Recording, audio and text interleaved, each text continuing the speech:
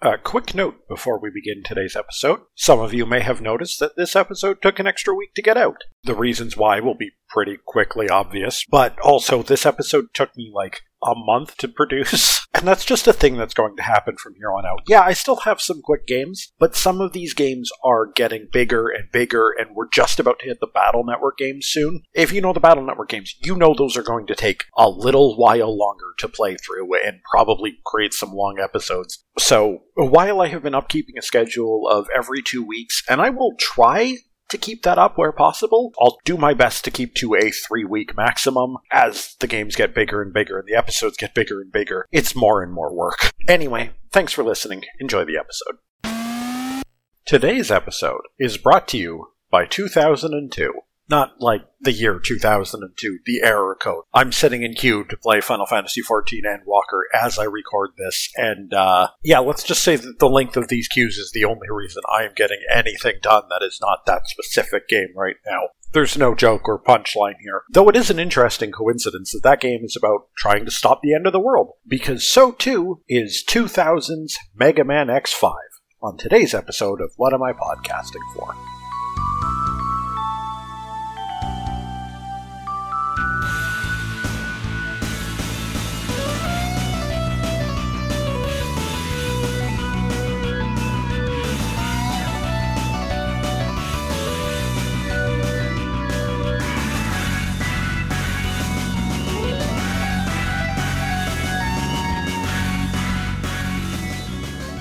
Hello, and welcome to What Am I Podcasting For?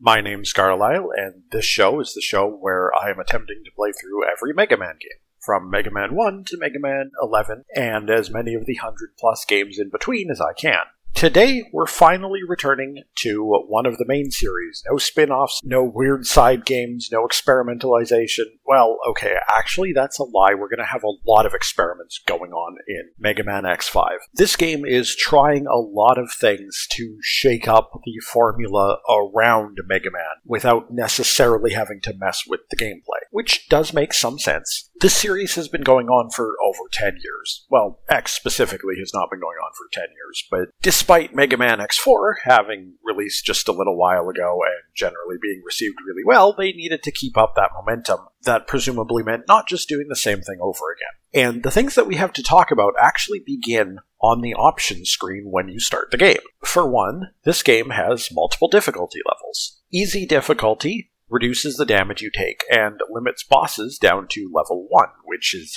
we're going to talk about the leveling system in a moment. Conversely, Extreme doesn't just increase the damage you take, but also adds additional enemies to stages. This game in normal difficulty already has some brutal enemy placement, so oof. But it is nice to see them do difficulty that is not just a damage taken change, but actually trying to include some broader scope mechanics. There is an option to adjust the game speed. If you're finding it hard to control and hard to adapt to enemy attacks that are incoming to you and stuff, there is the option to slow down the pace of the game. But probably the most interesting change is that this game has a tutorial option, and this takes you directly into a dedicated stage where you are directly instructed on your controls by the new navigator character, Alia, who calls in with text messages every so often. Now, to be fair, it is probably a good thing they did this tutorial, because there is a couple new things that are in this game gameplay-wise, like the ability to grab onto and slide along rails that are in the background, and the ability to actually crouch, which sounds like it should be something that you might have expected was in the game prior to this, but no, this is the first Mega Man game where you can actually crouch. There are boss designs later in this game, or even in the first stage when we get there, where crouching is how you avoid the attack. Other methods will not work. But it is an interesting change when you consider one of the things that I've been mentioning about the Mega Man X opening stages was that typically they did their best to teach you the game just naturally with you stumbling into it, and in Mega Man X5 they went, hey, we have to teach the player this directly. That might not be a good sign.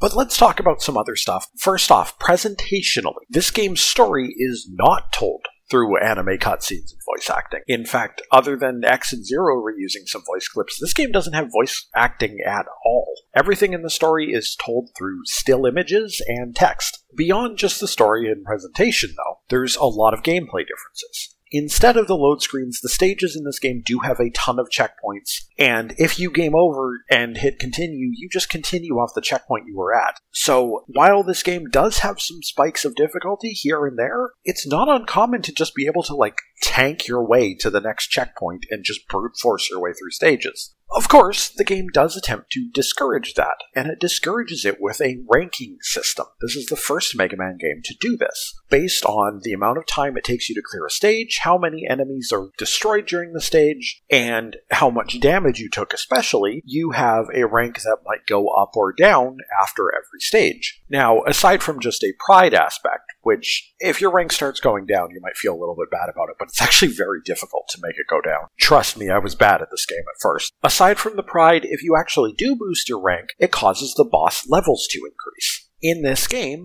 every boss you run into comes with a level, which increases the amount of max HP the boss has. As you defeat more of the bosses, and as you deal with the time system in this game, which we'll come back to when we explain that, bosses in this game will level up. Now, because it's just health, it doesn't really make that much of an impact in terms of the actual boss fights. It's pretty minor. Where it does make a difference is that once you cross a certain level threshold for bosses, you can start getting parts from them. And this is character customization that both X and Zero can take advantage of. Now, it's a little bit dumb because the game does not tell you... Okay, I gotta back up. After bosses in this game, in addition to getting your weapons, you'll be offered a choice between increasing your maximum life or increasing your maximum weapon energy, which is cool, by the way, and yes, heart tanks still are in the game. Once you've crossed an additional level threshold for bosses, this becomes a little plus marker as well, and what happens is that 2 stages after selecting those things,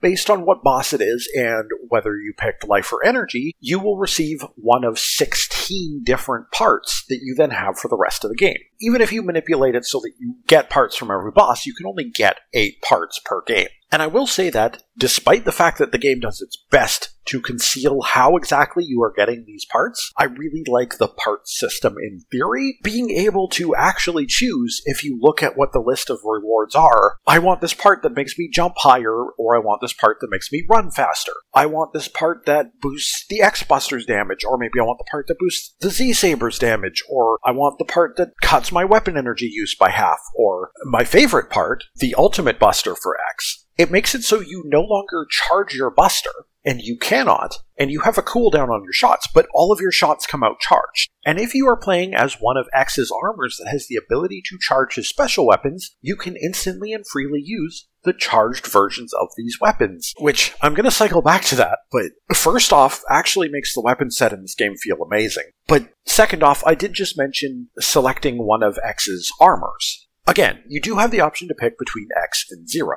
but actually, there's 4 different versions of X you can get in this game.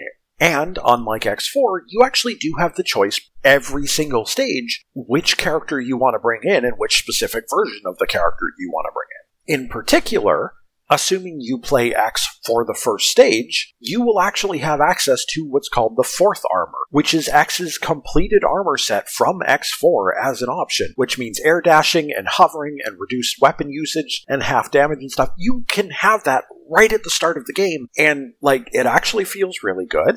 And there is 3 other special armors you can acquire as X throughout the stages. Which, heck it, I'll deal with it right now, because describing the individual parts doesn't work. These armors are only unlocked essentially as playable characters once you have collected all 4 parts for that armor set, as opposed to, being added to you individually, which I can't say I'm a fan of, but...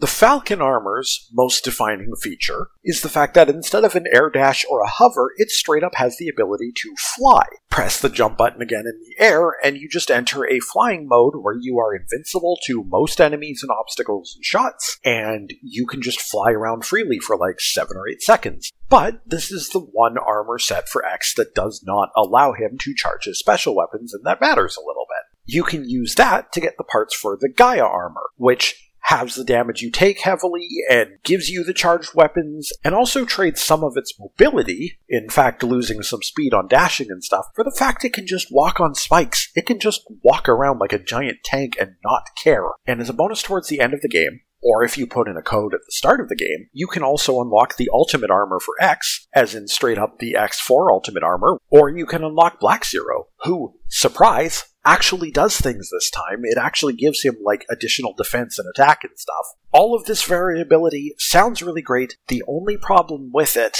is that many of the pickups that you do in terms of expanding life and maximum weapon energy and stuff only apply to the character who actually picks them up, which means that you are best off picking either X or Zero and playing the whole game through as them. And if you pick Zero, that might backfire. Anyway, that was a whole lot to talk about, things that have changed about this game. Let's dig into the story and the stages, and let's kick this off.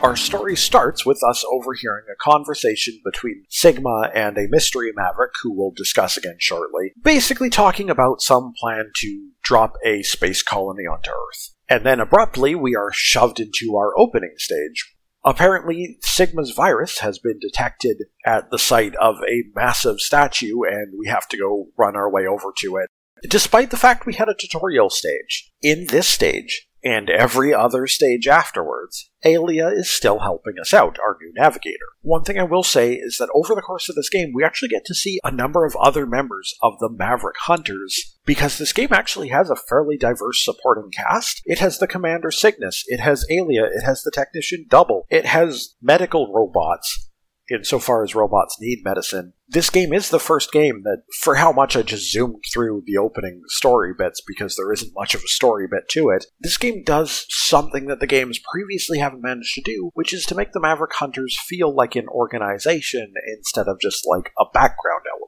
Anyway, the point is this. At the end of the prologue stage, we have to fight the statue itself as Sigma takes over it and just becomes a giant flying Sigma head, and it's very, very simple. This is the first boss in the game where, again, you need to actually know that you can crouch in this game, or some of his attacks are literally undodgeable.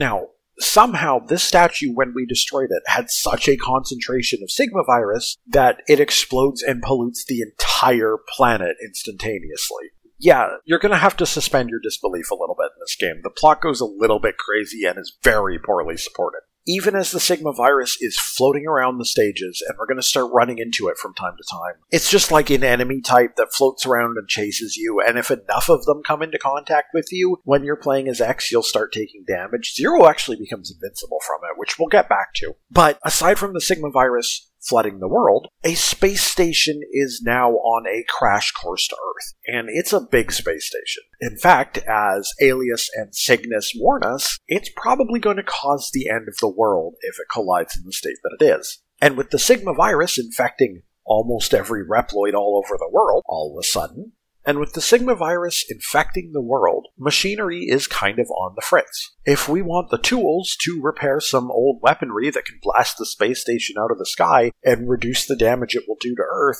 well, we're going to have to go get parts for it. And this sets up the framework for the game. We have 8 Mavericks we can tackle, but actually only 4 of them are initially highlighted as hey, these are the ones you should do right now, because they're the 4 that have the parts for Plan A, essentially. There is a Plan B as well, and that will come up in a bit, that is the other 4 Mavericks, but you can do them in any order you want. Most importantly, however, there's only 16 hours in the game's story before the space station hits Earth, and this is actually a mechanic. Every time that you choose a stage to head to, 1 hour of in-game time is considered to pass. As the time winds down, your bosses level up, but also, if you spend enough time jumping around between stages to try to get extra power-ups and hunt down things you may have missed, you come closer and closer to having the space station reach Earth and basically ruin everything. And I'll discuss this right now, so I can just focus on the stages after this. It is absolutely possible to fail to stop the space station. Even once you get all 4 parts to complete the Enigma Cannon and fire it, at best, the Enigma Cannon, to my understanding, has a 1 in 4 chance of successfully destroying the space station. If, or more likely when, that fails, the backup plan, to essentially send a manually piloted explosive up to the space station, has at most a 75% chance to succeed. If you fail to destroy the space station, whether that's just because of bad luck or because you jumped stages too many times, whatever the reason is, then it will actually crash down to Earth. It will cause pretty close to the end of the world, and it will send you on basically the bad ending path of the game, where you lose the ability to play as Zero. We'll discuss essentially why that is later when we get to the plot bits at the end of the game, but that does mean that if you made the decision, hey, I'm going to play this entire game through Zero, picking Zero in the first stage causes X's fourth armor to get damaged for some reason, so you can't do that at all. And then you'll get all these upgrades on Zero, and his stats will be boosted while X's stay normal, and then there is a possibility, about a 18-ish% chance overall, that at the end of the game, no matter what you did, you still end up on the bad ending route, and you lose access to Zero.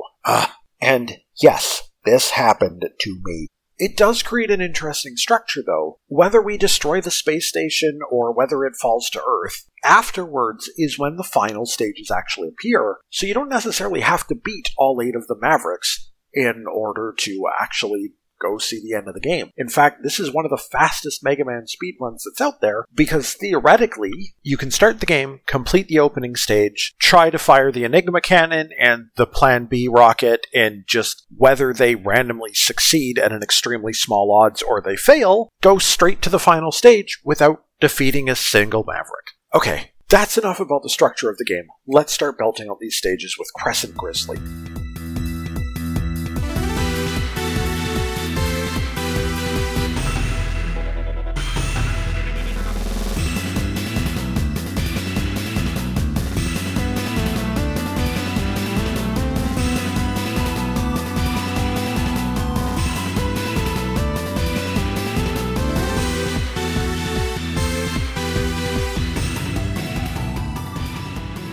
Crescent Grizzly gives me a good opportunity to talk about the way that this game feels very much like X4, but mostly kind of improved in stage design. I say kind of because this game does like to put enemies in some rude locations and give them just enough health to be a bit of a pain in the neck. But conceptually speaking, Crescent Grizzly's stage is basically Slash Beast stage. You're on, in this case, a series of convoys that you're going to have to blow up as you pass by them, and this adds a level of more distinctive set pieces in the stage itself that Slash Beast stage was honestly kind of missing for me, because it was kind of just a left to right run through a ton of enemies. This stage does have the armor part that is the easiest to pick up, and I'm going to mention it because it's worth noting Zero can actually pick up X's armor parts due to the fact that they're essentially 1 out of 4 unlocks to unlock X's armors when you get back to base. And this actually allows Zero to talk to Dr. Light for the first time in the series. This game really blurs the line on whether Dr. Light is actually around as a Force ghost or if he was just a recording, because Dr. Light does actually ask for Zero's assistance in helping X, and Zero asks hey, I keep having these dreams of this wicked old man, do you know who that is? And Dr. Light tries to say nope, doesn't sound like anybody to me. I don't know, it's just kind of neat to have that interaction. Boss fights. I will say, this game keeps on the tradition that X4 set of having good boss fights. It sort of improves on the problem that X4 had too of having boss fights that were trivialized by their weaknesses, because the bosses will just continue on their pattern. On the flip side, most of them have really long animations that make using their weakness weapons not great, which is kind of a Mega Man 7 problem, but at least in this case, it doesn't make most of them into a complete joke. Anyway, the actual boss fight itself. Grizzly is a big dude, but rather than the usual dashing around the arena and stuff, he tends to throw out large projectiles at you, or he will jump into the scenery and either do diving attacks from the ceiling, or literally pop out of the rocks in the background of the stage to slash at you, which is kind of a cool visual effect and an interesting twist. But mostly he's big and slow and an obvious target. One thing I will note as well, X4's bosses were cool in that they tended to oftentimes have multiple phases based on HP. X5 did maintain that. So, again, it's taking most of the design of X4 and trying to improve on it. Next up, Shining Fireflies stage, which is a medieval castle theme that mostly has a whole lot of like moving spike platform traps and a lot of really tight corridors that honestly I can't say I super love this level. It's a really slow level to go through just because of like having to dodge these traps when the Mega Man X games are fun because you can go so fast in them. So this is just kind of a middling stage at best to me. The boss himself is fairly fun. He likes to teleport around and kind of dive at you and feint away from your attacks, and occasionally has like slow-moving homing missiles or like big lasers you'll have to duck under. There is one attack he can do towards the end of the fight that is undodgeable unless you specifically interrupt him with his weakness, which isn't my favorite thing. I would really rather have a way to like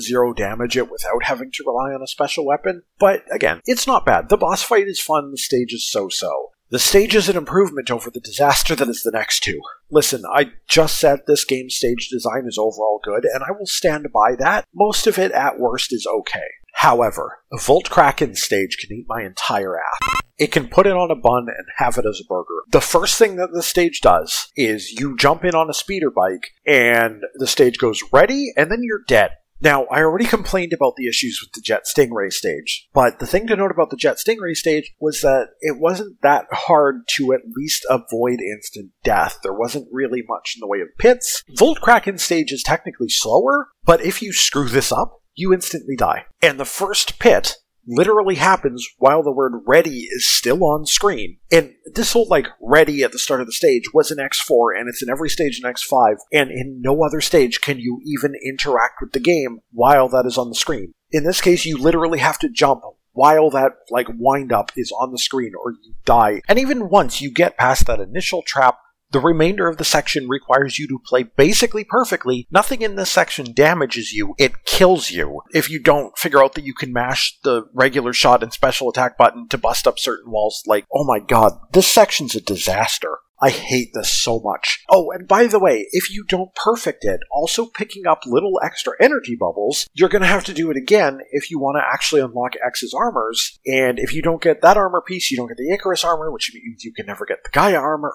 Oh, and the stage doesn't really get any better. Yes, the speeder bike is only like a third of the stage, but then you have these slow, quote-unquote, puzzle sections where really you're just jumping back and forth between two switches, hitting them repeatedly with your buster until they happen to open up and allow you through. It's a good thing the boss is fun. The boss uses a lot of projectiles that like travel along walls and stuff, and he'll fly around and he'll electrify the floor sometimes, and he'll like create cubes in the middle of the stage that sometimes you have to hide behind those cubes on the walls to avoid a spam of projectiles headed your way. It's a fun fight at the end of the stage, but to hell with this stage, and to hell simultaneously with Duff McWhalen. Sorry, Tidal Whale. Before I rage out about this stage, I actually have to mention something that's really funny. So I played the Legacy Collection 2 release of this game, which used more traditional Reploid names, and it was the more traditional Reploid names that were in the PlayStation version of this game's instruction manual. However, whoever was localizing the actual video game made the decision to just include a ton of Guns N' Roses references in the boss names. So you don't get Shining Firefly, you get Izzy Glow. You don't get Spiral Pegasus later, you get The Skyver. So anyway, sorry to anybody who was expecting me to use the ridiculous, like, PlayStation version of the names. And to be fair, I kind of love them too, but I'm using what's kind of considered, quote-unquote, the proper names. Although all the English names are actually different from the Japanese names, even if they're properly localized. We don't call it Gravity Beat Boot, after all. Anyway, where was I? Tidal Whales' stage can also eat my ass. First off, the stage's music is lazy. It's literally just a remix of Bubble Crab from X2. There's an actually good and interesting original track on the complete works that was unused in the game. For some reason they didn't use it. But this is a long, slow auto-scroller stage where you are dealing with this giant battleship that is attacking you from a couple of different points. It's just incredibly slow. Sometimes it cheap shots you. And if you're playing as just Vanilla X, this stage is an absolute goddamn nightmare to avoid taking a ton of damage on every single phase of it. It's more doable with weapons, and like if you equip the 4th armor, you get the lingering blast on the charge shot that works super well at disabling this thing's weapons. Even if you're playing as 4th armor X or Zero, and it's a much easier stage, it's still a really long and really boring stage. It's just not fun. And once again, it's a shame because the boss fight, I think, is actually some of the most fun in the series. Now, if you bring his weakness weapon, he is absolutely trivialized, and Zero especially just completely makes a joke out of this boss. If you fight Tidal Whale, quote-unquote, legitimately, Tidal Whale's whole gimmick is that he hangs at the side of the screen and creates ice platforms and challenges that you have to platform your way over while looking for opportunities to hit him, basically looking for clear shots through his platforms. It's a completely different experience from every other boss that's been in the series to date, barring like a handful of Wily Fortress bosses. To actually have a stage boss use that as an idea is really cool, and Duff McWhalen might be one of my favorite boss fights in the X series. Again, assuming you don't trivialize him with his weakness weapon, because every time you hit him with Crescent Grizzly's weapon, all of his ice blocks just instantly shatter. He's just a really fun boss. His stage is just garbage. Anyway, before we move on to the other half of the stages, I also want to mention Dynamo. After completing 2 stages and after completing 6 stages, the mysterious robot from the start of the game that was talking with Sigma will show up to slow us down. And that's literally what he says he's there to do. He doesn't actually want to kill us. He doesn't want to, end our plans. He is apparently just there to slow us down and have a good time. And for a dude who's working with Sigma, he genuinely seems like he just is enjoying his job and maybe isn't even actually a Maverick. I don't know what the deal is with Dynamo, and I kind of hope that he's around in other games, but I suspect he isn't. He fights kind of like Colonel did. He's got a sword, he can use it to deflect your attacks, or he can throw it around, or he could do a jumping slash, so long as you play respectfully to him, kind of like Colonel, and give him space and strike in between his attacks and then back off. He's really not that hard in either the first fight or the second fight. Even though he gets a couple new attacks in the second fight, they're not that hard to learn. Anyway, that covers the bosses from the first half. Now let's hit the second half with Spiral Pegasus.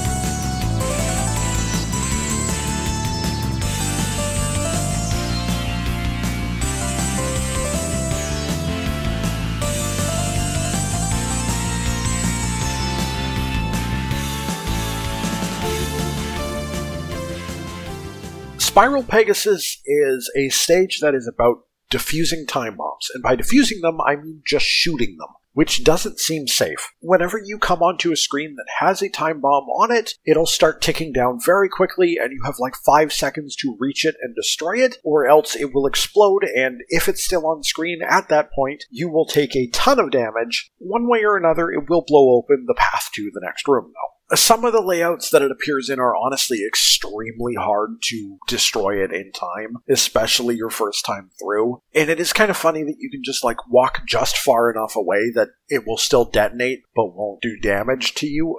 It's a weird stage, but I don't hate it because the time bomb gimmick at least gives it its own distinctive feel. Spiral Pegasus himself reminds me a lot of Storm Eagle in that he's very fond of diving and dashing around the arena, and even has a wind attack that he can throw at you, and you fight him on top of a plane with pits on either side. The big thing about Spiral Pegasus is that rather than trying to blow you off the platform the majority of the time, he just tries to charge you off the platform. He's actually unique in that all of his attacks are different charge attacks, and all of these charge attacks come with severe knockback. You can get launched half the stage away, so you really have to play Bull Rusher, constantly dodging and jumping over his attacks. It's kind of a fun fight. Next up is Spike Rose Red.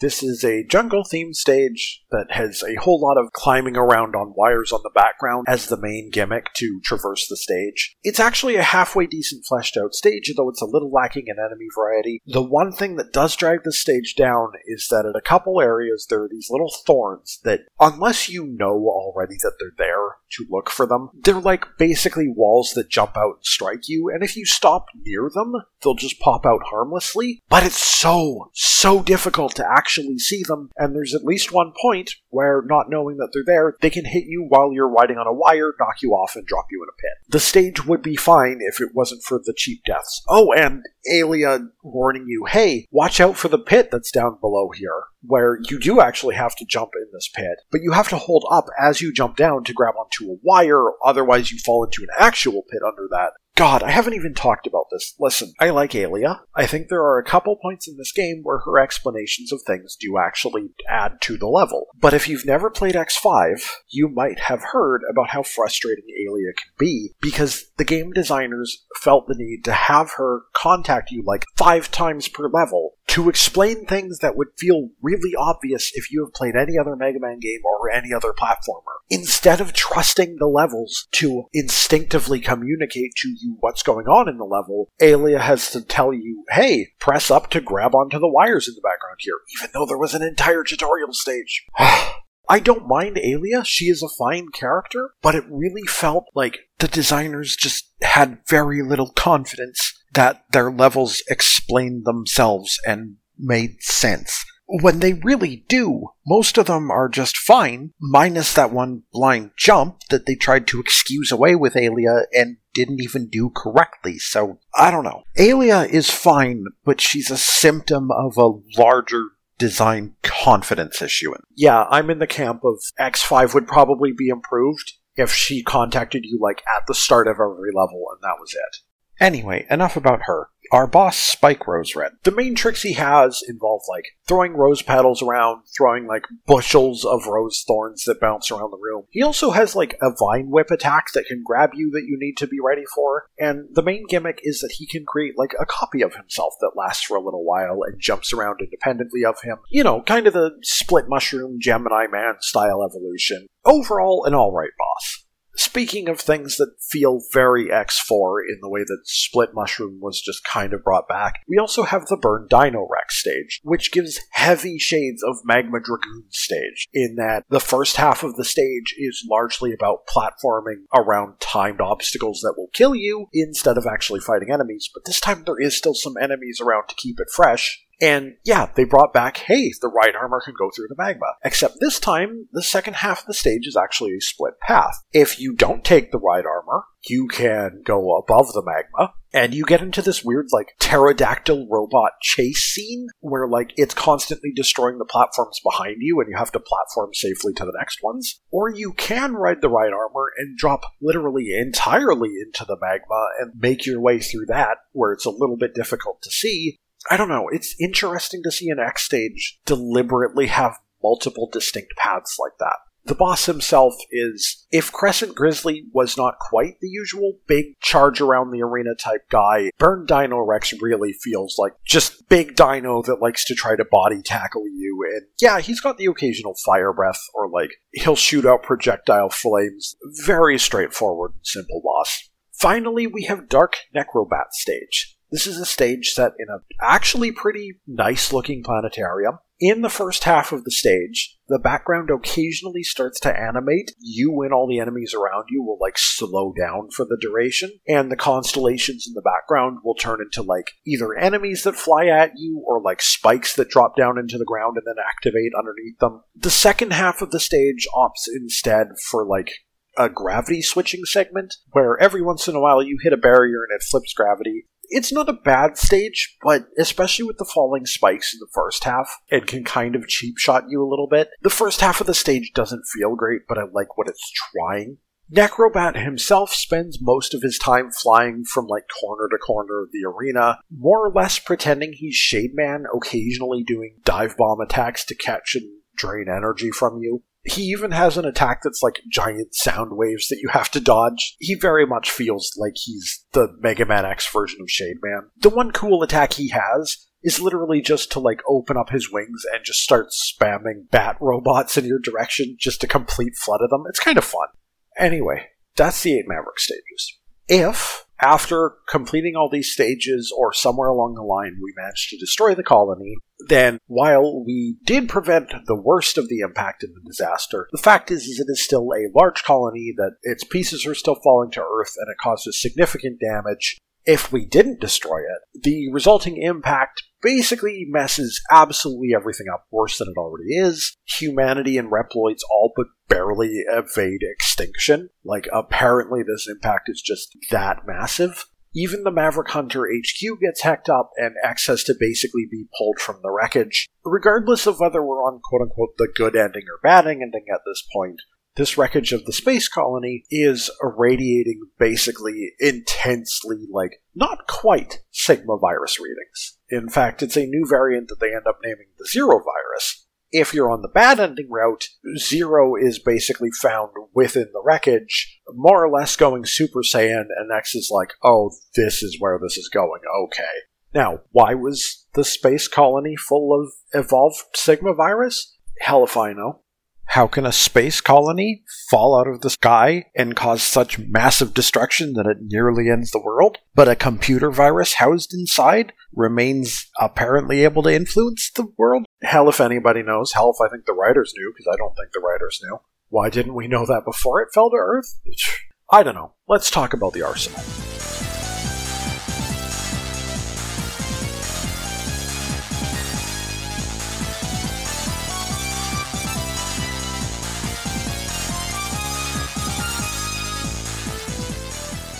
So, I'm going to cover Zero first. Zero handles better in this game. Most of the moves that Zero can learn are the same as X4's. Okay, technically they'll be called something different, and they might have a different elemental effect. You don't get a flame uppercut strike this time. You get an electric uppercut strike this time. But he does have a couple strictly replacements and changes. The useless power-up that used to cause him to cut down bullets, except never actually cut down bullets, is now just a part. He also has a couple special weapons that actually have a weapon energy gauge. One of them is a really cool ability that creates a mirror image of Zero a short distance in front of him that then repeats any action he does, which gives him extra range. It allows him to safely attack enemies or through walls and stuff. It's a really cool ability. One of the weapons is the Dark Dream, which is a time stop ability, and it works the exact same on both Zero and X, in that it is the flash stopper from Mega Man 2. Once you activate it, you are locked into that weapon and it will drain its entire weapon energy gauge. So, the more weapon energy you had, the longer this effect lasts. Zero also gets the ability to have an air dash in this game, and it's actually invincible while he does it. It's a weapon, is the reason why it gets to be so powerful, but it is basically infinite use invincible air dash, so that's cool. I would say that Zero is a complete improvement over X4 if it was not for Spiral Pegasus' weapon, which in theory is cool. When Zero attacks while dashing, once you have this weapon, he stops, his afterimage keeps going though and strikes. The problem is that this thing comes with a huge delay where you just stop and stand there when you do this, and it feels like absolute garbage. And it's actually a big problem in the speedruns too, because if you pick up this weapon, Zero can't saber dash cancel anymore. It might be one of my least favorite boss weapons in the entire series, because you can't turn this thing off, and once you have it, Zero just feels worse to play, and that's a big failure. As for X's weapons, X's weaponry in this game leaves me in an awkward position to talk about, because some of these weapons are drastically better in their charged form, and for the first time, using the charged versions is very realistic, because if you go out of your way to get the Ultimate Buster, and you equip it with the 4th armor or the Ultimate armor, you can literally use the charged versions as though they were the regular weapons. Having said that, from worst to best, the Wing Spiral. This is basically an upward cyclone attack that also lifts Mega Man a little bit when he does that. The truth is that that lift is the most valuable part of this attack. The attack is only moderately damaging, and unlike the Rising Fire, which is basically a very similar weapon, if you're climbing up a wall and there's an enemy directly above you and you try to use the Wing Spiral, it is wide enough that it immediately hits the wall and just vanishes, effectively thwarting the most important use case for this weapon. The charged projectile, which is a forward projectile tornado that travels across the ground and keeps getting larger and larger, isn't bad, but it's not anything special. Similarly, there's the Spike Ball. At its base form, it's a short-range, large projectile that then boomerangs back to you after a couple seconds. In its charged form, it's just a bouncing projectile that uses the edges of the screen and travels through walls, but vanishes off-screen after 3 or 4 bounces. Neither of these are particularly impressive, but at least the base form does some decent damage. The Goo Shaver has a pretty useless main weapon function, where it's just the usual, fast ground-tracking projectile that doesn't do much damage. Whatever. We've seen that. Charged up, it causes us to lob a ton of ice cubes in each direction that kind of come down in wide arcs on either side of us. Not good for hitting any enemy that's too close to us, great for every enemy in almost every other position. Next up is the Tri-Thunder, which is your standard, it's basically the Thunder Beam from Mega Man 1, a forward attack, an upwards attack, and a downwards attack, and each of these turn into projectiles that track along the ground. It's actually not that bad of a weapon. It does, however, have kind of a garbage charged function, which causes it to just start firing random lightning strikes. Interspersed slowly, very thin, and they're just at random vertical points on the screen. They're not even locked onto enemy locations or anything. This is honestly a really good base weapon, but if you're doing the ultimate shot, it basically might as well disappear from your inventory.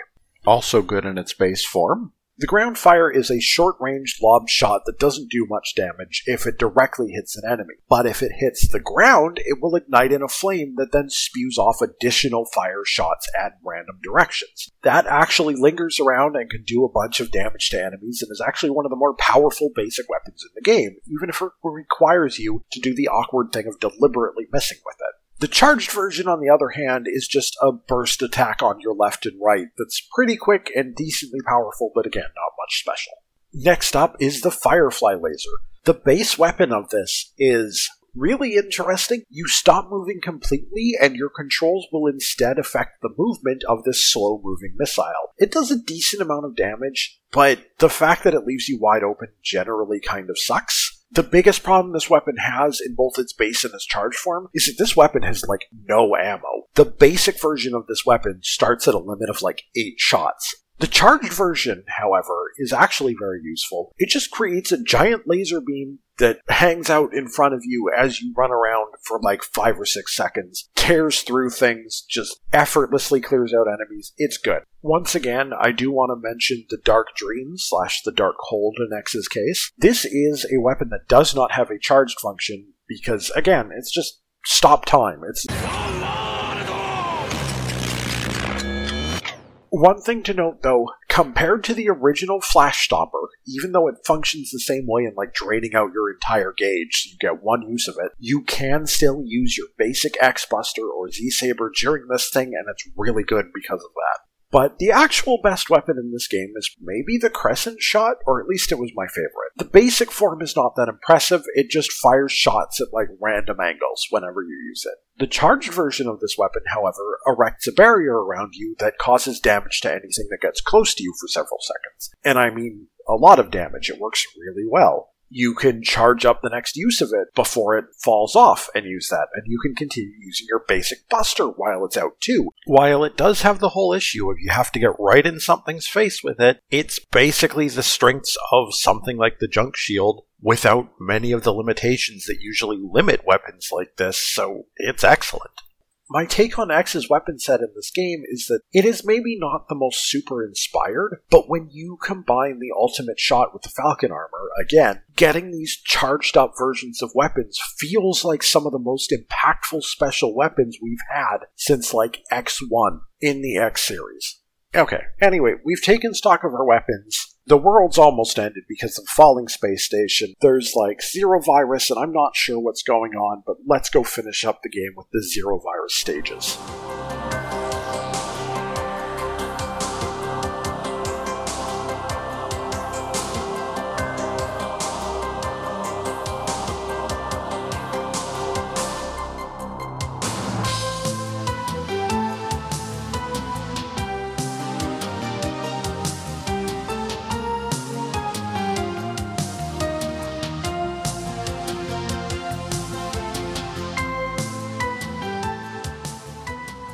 The Zero Virus stages are really interesting in that they are referential, and the first game in particular is sending us back to the first Mega Man games. Because Zero Virus Stage 1 is a goddamn Quickman laser gauntlet. If you happen to remember at this point, the Mega Man 2 episode, which was over a year ago, which is weird to think about, I talked about the fact that the Quickman lasers section works because of the fact that in each screen, you hit the edge of the screen and the game pauses as it scrolls that next chunk of the stage into view, and then it makes you do it.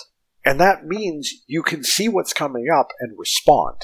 That is not the case in Zero Virus Stage 1, and it makes this section absolutely garbage. The reason that there is a time stop ability in this game, and the reason that it is so important, why it is so valuable to actually have the weapon tank full, is so you can get through the second leg of this stage, which is a fall section where if you basically don't perfectly execute it, you're dead. Because especially in the X series, while you're falling, if you move towards a platform to try to slip under it, like curve under it as you fall, you might just catch on the edge of that platform and start sliding down the wall at the end of it, and now you're slowed down and the lasers just hit. Quick command lasers do not work in this stage. At the very least, between the time stop and the generous checkpointing that remains if you have to continue, and the fact that your weapon energy on the time stop refills every time you die, you should have the tools to deal with that, but I feel like all those things shouldn't be necessary, and this whole section shouldn't be here. Oh, speaking of garbage, the boss at the end of the stage is the Yellow Devil. Straight up, it has a remix of the boss theme from Mega Man 1 playing during this fight. It is everything that you hate about the Yellow Devil, except I swear to God it has even more HP. When its HP gets low, it picks up a couple new transformations, one of which is a reference to an old Wily machine and is kind of actually fun, but the other is just extended downtime that is vastly even harder to dodge the flying parts of him. I don't like fighting the Yellow Devil normally. Extended, harder Yellow Devil, who is barely affected by weakness weapons, just miss me with that. The point is the game is really hammering down, kind of like in late X4 on Zero's side, connections between the classic and the new. Zero Virus Stage 2 is very specifically based on Mega Man X1. A large chunk of the initial part of the stage is climbing essentially up on a bunch of platforms that resembles the start of Sigma's Stage 1 in X1. Not too long after that, you will fight Rangda Bangda again, which was a boss that was essentially like a pair of eyes and like a fiery gem thing that one of them would activate at a time and do different attacks and you'd have to avoid them. Now it's got a third eye in the mix that shows up from time to time and you have to destroy all four parts, and honestly this one kind of can suck. Some of the attack patterns are extremely difficult to dodge, especially when the walls are pulled in close. This episode's been going long as is, and I'm not going to bore you trying to technically explain why it's rough. Just understand that this fight can limit your movement to an extremely small space, and then throw attack patterns at you that you need large amounts of spaces and movement to dodge. Next up, Zero Virus Stage 3. This isn't a reference this time. This is just a really tough platforming stage with a lot of spikes and pits and stuff. Not a whole lot of focus on enemies, but still some. If you come here as Zero, or as Unarmored X, there is a spot where there's just a conspicuously easy to jump over pit with a platform that looks like it should move when you stand on it, but doesn't. And if you just fall down that pit and slide down the wall, you can find the secret X capsule that is present in pretty much all of these games, where you get to unlock either X's ultimate armor or Black Zero. The most interesting part about Stage 3, however, is that there's 3 different bosses. If you come into the stage on the good end, as X, you will fight Zero. Basically, this whole conflict happens in this version of it because X and the Maverick Hunters have started to notice, like, hey, not only is this the Zero virus, but also Zero seems to be getting stronger from contact with the virus, and they're really worried that he might go Maverick or something, and Zero's all like, oh, you're going to try to stop me from investigating this, huh? And, you know, X is just scared for Zero, and this game really laid on the X and Zero shippy vibes, let me tell you. Anyway, this is almost an identical fight to Mega Man X2 Zero. Zero either throws a trio attack of basically buster attacks at you, or if you're in close to him, he'll do like a ground slam attack that sends up projectiles at specific relative distances from him. In fact, this fight is so similar to the X2 fight with Zero that the first time I went into this fight blind, as base X, no armor or anything, I didn't take a single point of damage, which was completely unexpected. If you're in this stage as X, but you're on the bad end, you run into Zero, who has fully awakened at this point. They talk about a whole lot of stuff about, like, Zero reaching his full strength or something, but are really vague on any sort of details. This is basically the same fight, except the Trio Buster combo now comes with the first 2 shots having, like, a homing, lingering effect that actually makes it very difficult to dodge. The ground-based attack is the same, however, and I'll tell you this, for both Zero Good End and Awakened Zero, if you just stand next to him, he will trigger that ground slam attack. You can back up a character length away from him to avoid the attack and then just walk back towards him and he'll just do this infinitely. So that's how you can cheese Awakened Zero, which is really good because he does a lot of damage. An interesting Easter egg in this fight is that if you take too long to defeat Awakened Zero, which honestly, it takes a ridiculous amount of time, and I will be amazed if anybody survives for so long to discover this on their own, but if you take a really long time, he will actually just start spamming these gigantic slash waves that cover the entire screen and are one-hit kills. This is a Mega Man boss with an MMO enrage. I swear to God I don't have Final Fantasy XIV on my brain too much. Oh my god, I logged in. Okay, let's finish up the recording. The final boss that can show up in this stage is if you're playing as Zero, which obviously is only possible on the Good End route. In which case, you get to fight X. And this fight is actually really cool. What happens basically is X will dash around the bottom of the screen, fire his buster once or twice, complete with charge up of course, and then he actually pulls out different weapons that he had in X4 specifically to fight you with. And that's just a neat concept for a fight. If you're gonna fight X, have him actually use the arsenal. That's exactly what they did. It was really good. Anyway, regardless of who we were playing as, X and Zero basically end up majorly damaging each other, and Sigma shows up to try to take advantage of their state to finish off X. Zero jumps in to save him. If we're on the bad end, Sigma does actually kill Zero at this point. Otherwise, we just move on to oh hey, Sigma was here at the core of the space station. Go fight him off. Zero Virus Stage 4 is a pretty easy stage. Partway through, we do get the boss gauntlet, and it is not the standard boss gauntlet, because this time, throughout this point in the game, all the bosses have probably been level 1 to level 15, 16 by the end of the game. The bosses during the boss gauntlet are set to level 96, which means they have an absurd amount of HP. Now, of course, you've got a ton more HP than when you probably fought most of them. You have the parts, you have the weapons, but this marks the first time that we've had a boss gauntlet where the bosses are actually upgraded for their refights, even if it's just having a ton more HP. And then, in a weird area that looks like it has the capsules that once maybe contained X and Zero, but what the heck would they be doing here? I don't know why they bothered with that. We fight Sigma.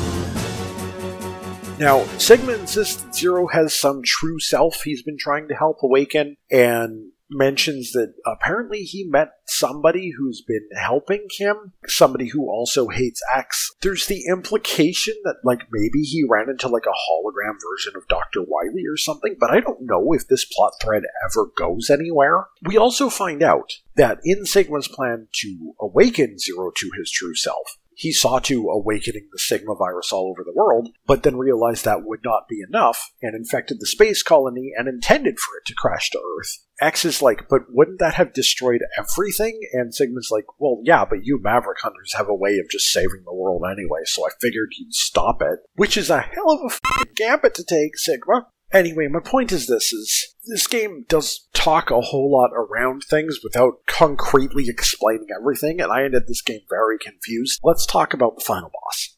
As usual, our first fight with Sigma is in a more humanoid form. He's got himself a shiny steel body. This one, most of his attacks are just dashing around the arena in various patterns or occasionally throwing out some electric projectiles. The most dangerous one he has is when he gets low on health, there's a chance that he'll teleport to one side of the arena and start shooting these giant shockwaves. They do a ton of damage, they're a little bit tricky to dodge. It's the worst that he has, but overall, compared to many of the past Sigmas, even though this one's pattern is random, the main difficulty of this fight is getting through with enough health for the giant Sigma head. And not the same giant Sigma head we fought the first one. This is like an entire giant Sigma robot in the background that we have to climb up to the top of the screen to hit its forehead. This one comes with, like, big robot hands that will attack you from the sides, or, like, sometimes he'll shoot out projectiles that'll, like, home in on you repeatedly. The worst of the attacks that this Sigma head has is one where he just creates damage fields centered around your location. You don't really have time to react to this starting up, and if you are not immediately moving very quickly around the room, it's extremely easy for this attack to hit you. The biggest thing with this fight is just that he's a ton of HP, and all of his attacks, even if you're in, like, the armors that have boosted defense, all of his stuff does a lot of damage. It doesn't feel as, like, chaotically difficult as previous Sigmas, though. It's just is an endurance test. Other than, like, X3's Sigma, who was kind of lame, this is probably the worst Sigma fight we've had, in that it's just not impressive. Anyway, we've defeated Sigma. If we're on the good ending routes, Zero got critically injured in the middle of the battle, and while X is trying to treat him, Sigma takes over, like, a nearby turret with the virus and aims at X and, like, blasts him through the chest. If you play as X in the final stage, X does in fact nearly die from this, but Dr. Light's ghost literally shows up to save him. Again, he's supposed to be long dead, and he's supposed to just be holograms in the armor capsules, but apparently now he's a straight-up Force ghost. Dr. Light doesn't extend this courtesy to Zero, however, and we find out in Zero's version of this ending, as he's sitting there critically damaged and stuff, he starts thinking back on, like, how Wily designed him. He even remembers Iris and X4 and everything, and decides that, like, if he wants peace to be brought to Reploids, he has to go, and just allows himself to shut down completely, and that's how the game ends. X's ending, however, does pick up 3 years later, when he's fully repaired and stuff, and apparently he's still carrying on the good fight and fighting for peace, except now he has Zero's saber, and again, there's the incredibly shippy line of, "We'll be together forever, Zero," to end the game off. And if you thought those were downer endings, how about the bad ending, where X just straight up gets ruined fighting Sigma, again, very nearly dies, Dr. Light's ghost steps in to save him, but this time, we find out that X doesn't remember Zero. All the data related to Zero is gone, and apparently Dr. Light's ghost or whatever made the decision to adjust X so that he literally cannot remember Zero. His programming refuses to acknowledge the existence of anyone named Zero, which is very, very interesting because is that actually Dr. Light then? Because Dr. Light wanted X to have free will, so why is he all of a sudden messing with X's memory and literally reprogramming a block into his system? God, I could go on about all the stuff that doesn't make sense. What I will say, however, is that the Reploids that are now working with X ask X, like, hey, other than, like, protecting the world and stuff, what's your dream? What do you personally want to do? And X responds that he wants to create Elysium, a place where Reploids and humans could live side by side. I don't know a whole lot about the story of Mega Man Legends 2, but I know Elysium is a thing, and theoretically, this is kind of like a, hey, this might be a reference to that to help tie those timelines together.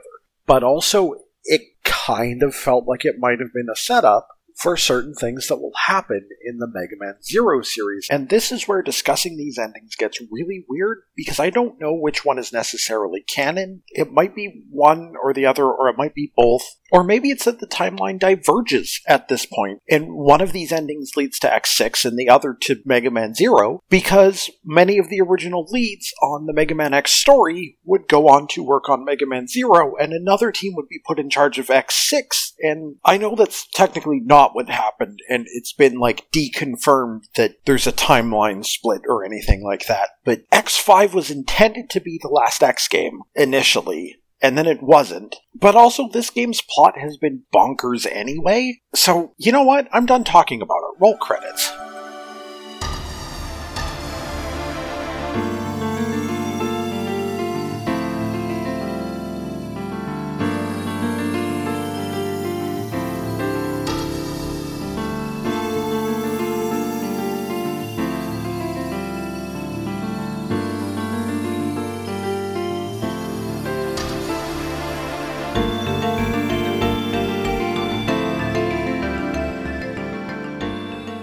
So, how do I feel about X5?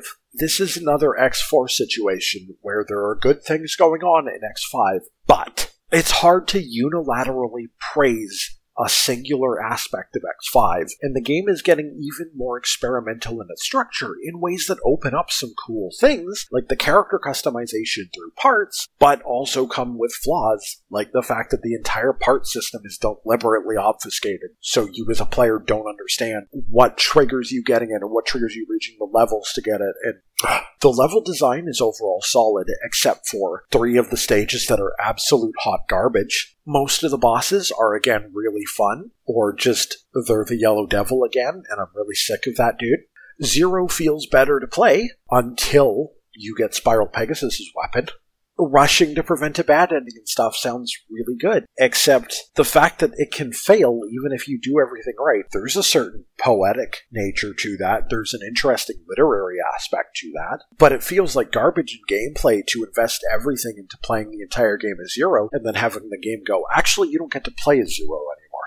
And the story is just, god damn, is it just absolutely everywhere. Like, I'm very good at buying into, like, bonkers plots, but even this one has, like, everything so poorly explained and everything happens so big for no reason that I could not suspend my disbelief for a moment. Could you just not tell us who it is that's apparently now assisting Sigma? Can we learn anything concrete about Dynamo? How did one statue blowing up infect the entire world with the Sigma virus, and why hadn't that been done before when we fought Sigma? In spite of all this complaining, I did actually have a fair amount of fun with X5. If I could play it without playing the garbage stages, I'd love it. I don't know, this is not X3 bad, but I'm putting it on the same tier in X4 of, like, I don't love it the way that I would like to. I feel like there are things that I love stronger and enjoy more about this game than X4, but the pain points I can't ignore, and they're starting to sting a little bit sharper. That said, how about that music? Yeah, I know what you're all here for, and it's really good music tracks. I have once again picked 3. The soundtrack in this game is very much similar to X4 in that it's still really, really good. I think there are less tracks in this game that are, like, super amazing, but it's still a really strong soundtrack. The first track I want to highlight is Dark Necrobat stage at the Observatorium. This stage comes with, like, some really moody guitar and, like, notes and tones being used in the background that gives it this really cool, like, almost somber RPG feeling. Like, it hasn't completely abandoned guitar and stuff, but it does create this mystical, like, foreboding air to it that's just really unique for the X series.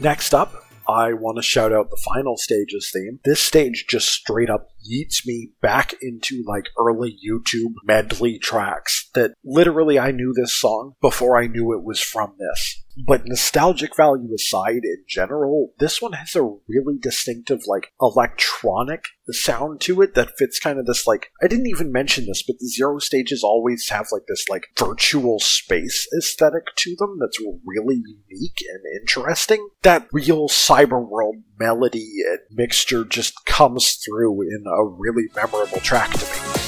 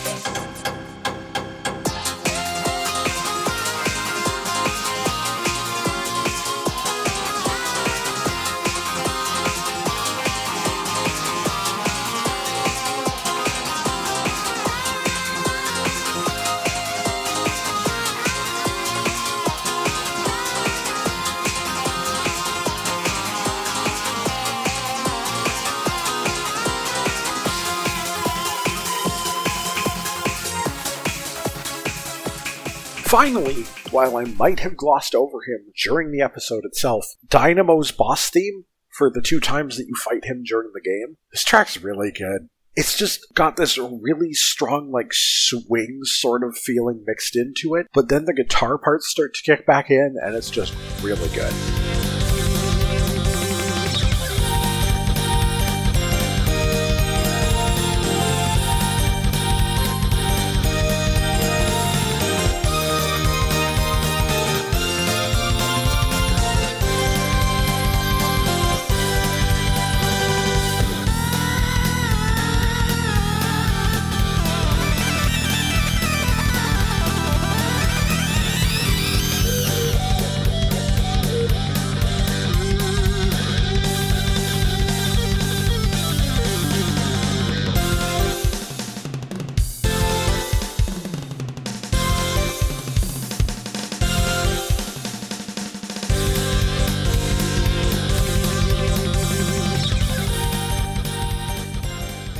Alright, that wraps up our time with Mega Man X5, and I have made it through the queue and I am sitting in Final Fantasy XIV, so if you'll excuse me, if you've enjoyed the episode, feel free to send me a line at garlyle@gmail.com. Feel free to stop by on Twitter at whatamipodcast4, using the number 4. Stop by waipf.podbean.com for the RSS feed or direct downloads of the episodes, or check your podcast provider of choice. Thank you for listening. I've been Garlyle. And just remember, I don't have a just remember for this episode. I've got Final Fantasy XIV on the brain. See y'all later.